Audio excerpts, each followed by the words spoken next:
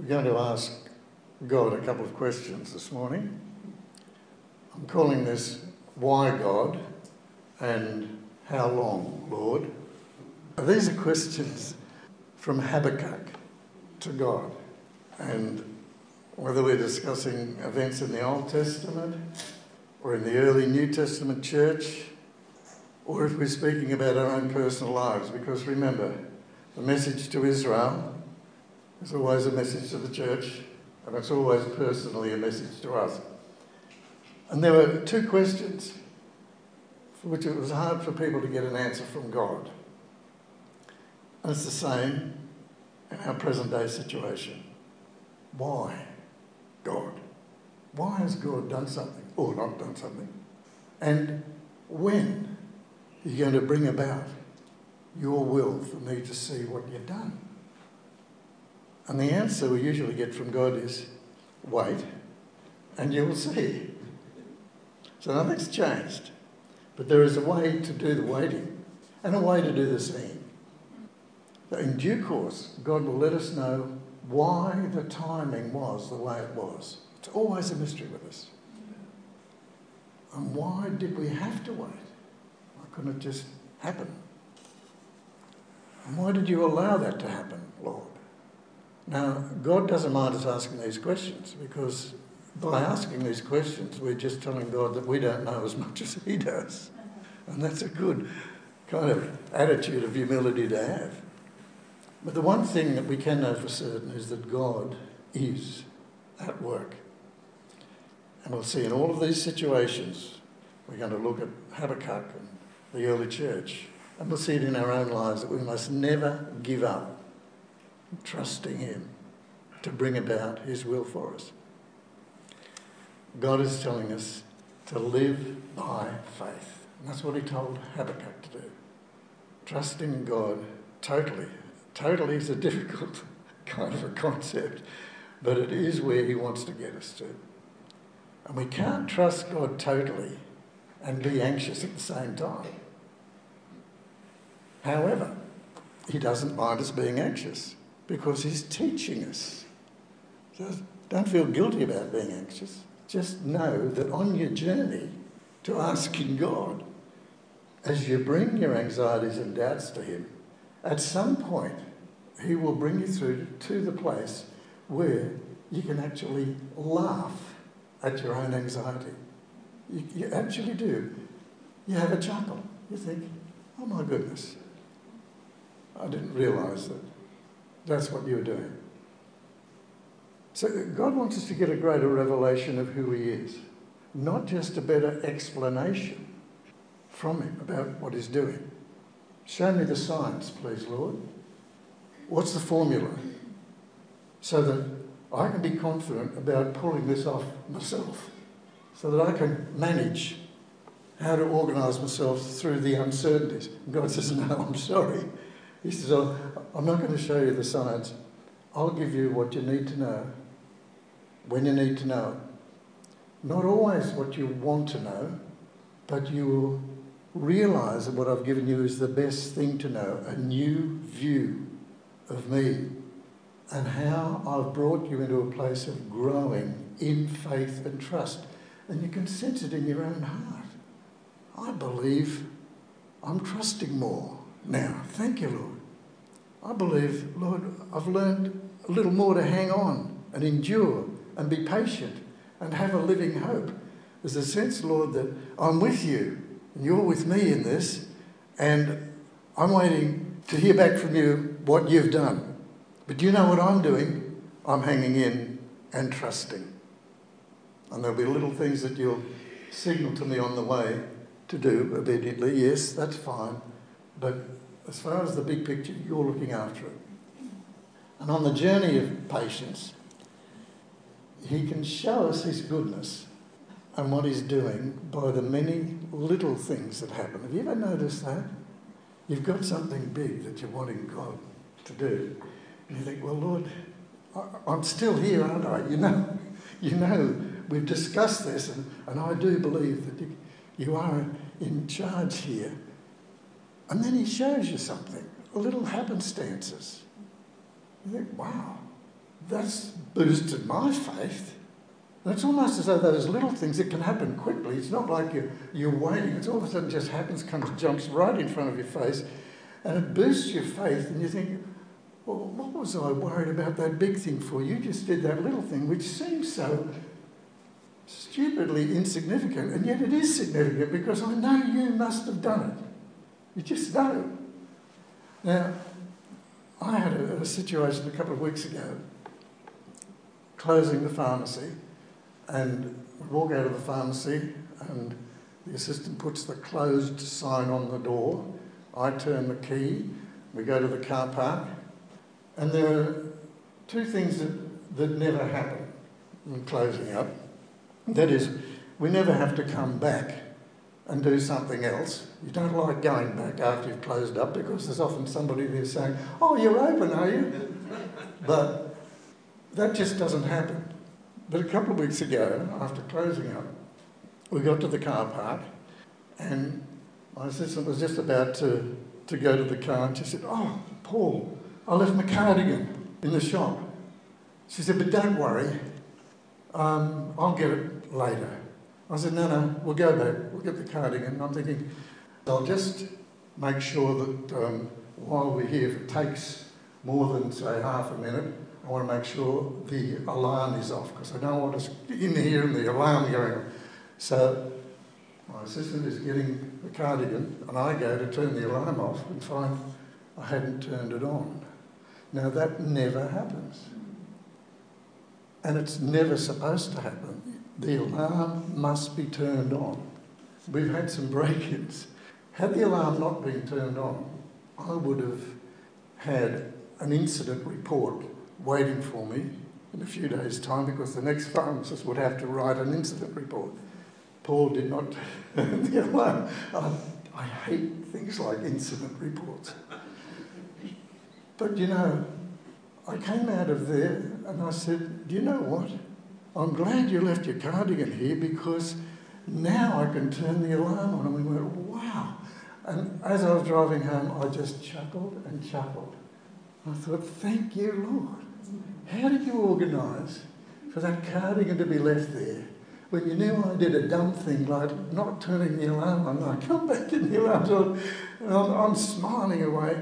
But that lifted my faith. It was like some major healing had happened or something. But that was enough. See, God shows his goodness and he teaches us. You know, in Psalm 32, David says to the Lord, Lord, instruct me, guide me with your eye. Just a look will do. But you've got to know the look. Otherwise, David goes on to say, otherwise you're going to have to drag me like a horse or a mule to do what you want. But it's lovely to get the look. And that was a little glance. Like, do you get it? Yeah, I organised that. Oh, thank you. And it teaches you that you'll get the look. It'll be there. And the little things are very handy. But the big things are mighty in God. There's a story in the Old Testament about Habakkuk. And everything around him seemed to be going wrong. And the prophet thought that God had forgotten him. He thought, God, you've forgotten all of us, all of Israel. They'd been terrified by the cruel, oppressive Assyrians that had come through and attacked them. Now, they had come through that with God. That was a real time of testing and trial. But now, Habakkuk could see that the Babylonians, who had defeated the Assyrians, were now coming to attack them. And he was petrified. Now, he still believed in God, but the circumstances caused doubts to come into his mind. He was just wondering, is this God using Babylon for us? God used nations to correct and discipline his people. But the big question of Habakkuk was, why does God use a wicked nation such as Babylon for his divine purpose? Why do you have to do that, God? Why can't you just speak to us directly? And God says, well, this is speaking to you directly through this agency of something in the world. And how long, Lord, till Babylon is judged? Well, these are his questions. Why, God, and how long? He couldn't understand all the strife, the injustice, and what was happening in the nations round about him. And also, he couldn't understand the way his own people, Israel, had become unfaithful in breaking God's laws. Now, he's a serious-minded man, and he wanted to know the mind of God, and he thinks, we're in for some correction here, and I can see why the people are being disobedient, but you're using this nation to come and discipline us. Now, that's very much, I believe, the way we can see things happening around us today. There are things happening in our culture, in the nations. We think, why are you allowing such an outrage in the nations? People in conflict and contention and shaming and blaming, the immorality, the lack of values. And there's also a kind of a recklessness of we will do it our way and we will change things to suit the way we want to live. And that's affecting not just the nations, not just our culture, it's affecting the church, and it affects us. We're living in the midst of that. Let me read to you from Habakkuk 1, verse 1. O Lord, how long will I cry for help and you won't hear? Or cry to you, Lord, there's violence, there's too much violence, and you won't save. Why do you make me see iniquity? Why do you idly look at the wrong that's going on out there? Do you ever feel that when you look out and you watch the news? Destruction and violence are before me. Strife and contention arise. The law is paralysed, and justice never goes forth. For the wicked surround the righteous, and justice is perverted. Things don't change, really, do they, when you look at the world? And that's what God's people see. Habakkuk asks the right questions. Why and how long? What's happening here? He wanted a move of God, see? He'd been praying for a move of God, don't we? Don't we pray for that? But he was told that God's plan of action would be revealed at an appointed time. And it would surely come and it wouldn't be late. And he came to realise that though God's ways are sometimes hidden, his people can live by faith as they wait. You may not see a lot, but you know that God's at work. That is faith. And those words, the just shall live by faith, that's what Habakkuk gets from God. And that's repeated 3 times in the New Testament, in Romans and in Galatians and in Hebrews. Paul speaks it out. This is how you live. You trust that God's at work in the midst of all of this disorder. In Habakkuk chapter 2, verse 3, the revelation is yet for an appointed time, but at the end it will speak, it won't lie. Though it seems to tarry, wait for it, because it will surely come. It won't be late, for the just shall live by faith. So God understood that Habakkuk had doubts, and God was waiting for Habakkuk to ask the tough questions. God does want to have us go to him and ask tough questions, especially when we have doubts, and he knows we will.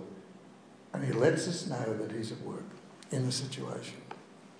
And he asks us to wait. He answers tough questions with direct answers.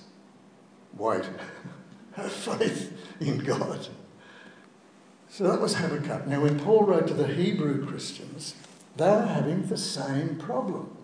They were doubting whether God was going to rescue them from the persecution from the Romans and the Jews that was going on in Jerusalem at the time. This was written just a little while before the Roman armies destroyed the temple. So it was very much a present thing for them. These were the Hebrew Christians. They were getting persecution on both sides. And the Roman armies coming to destroy the temple, which was prophesied by Jesus, by the way, in Matthew chapter 24, the disciples came to him And they were just looking how wonderful the temple was, and they said, look at this wonderful temple and all the different places. He said, "Where's-" he said, I can see all of that, but he said, you know what? He said, there won't be one stone lying upon another.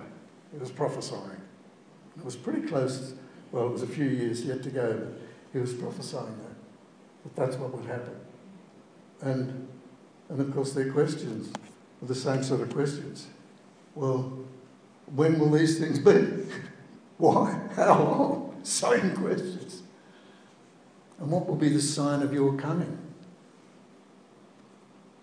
He knows what's in our hearts.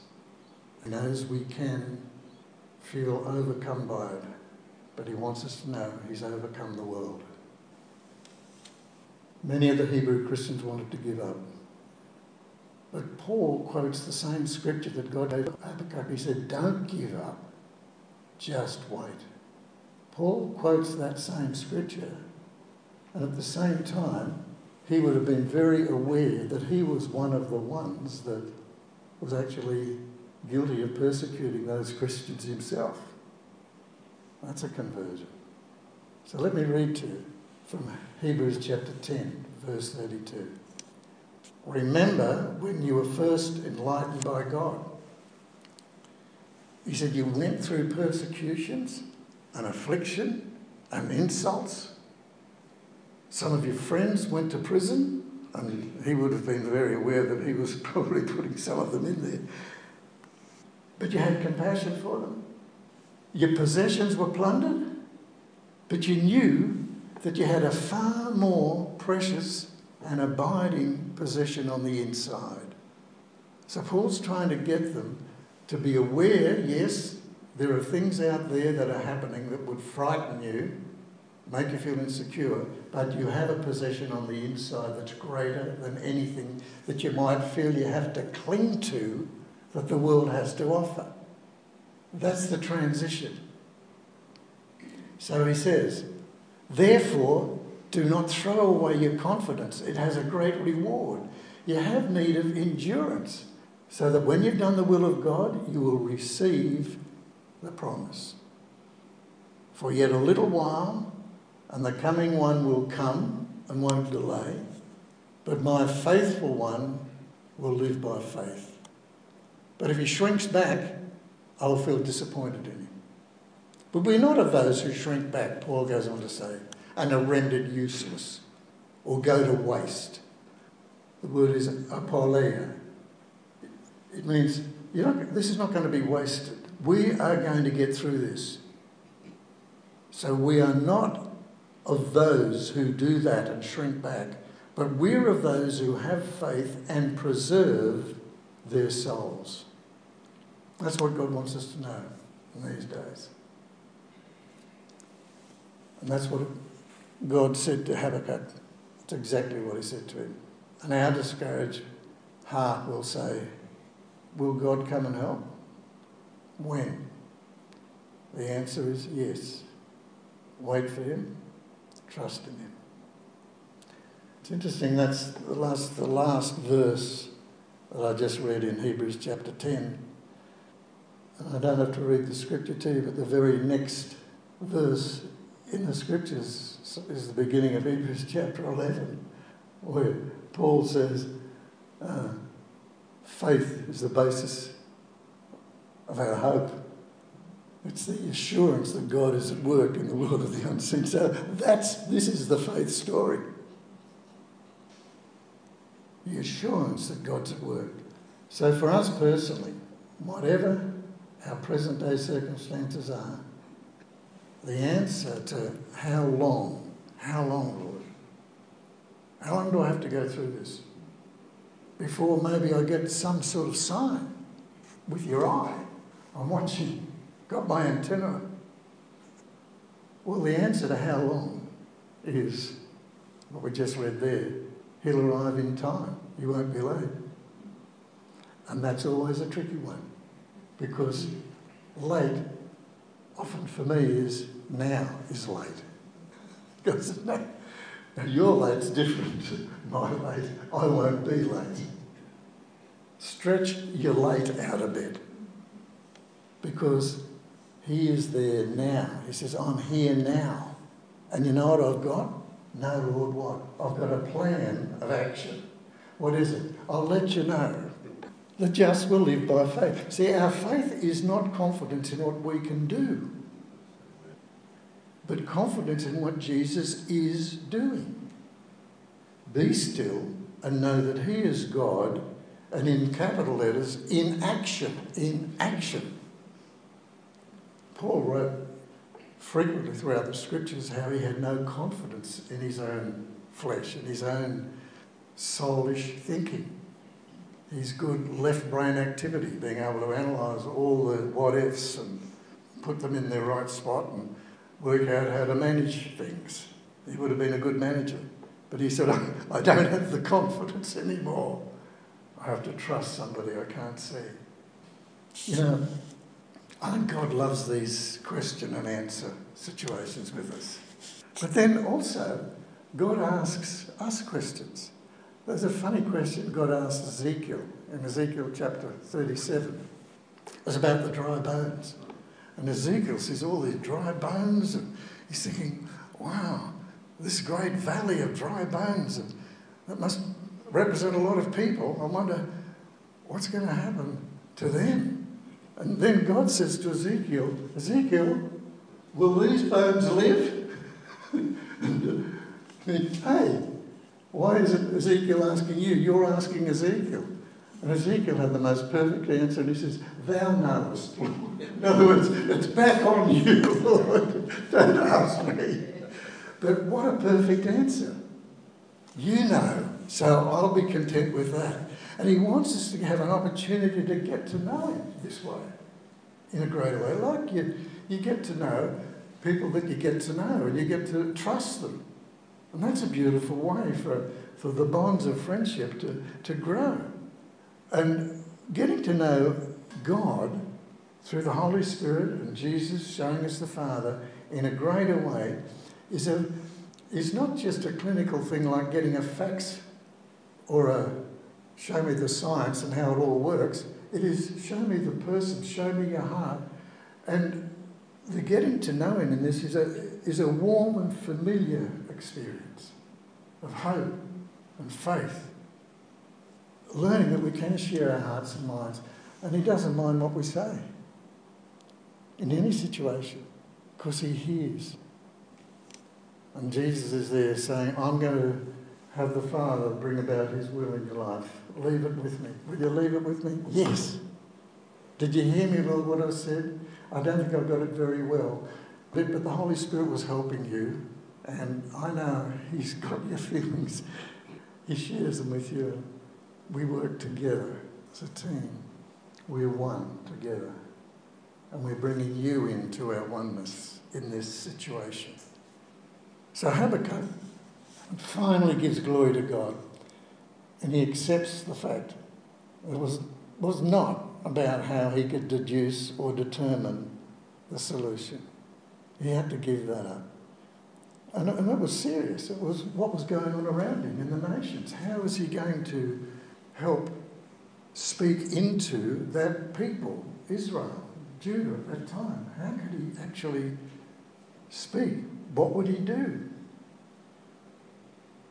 Well, it worked out the fact that he believed in God and that God was at work in a great way was what he did. I'm going to laugh and sing about this. That's what he said.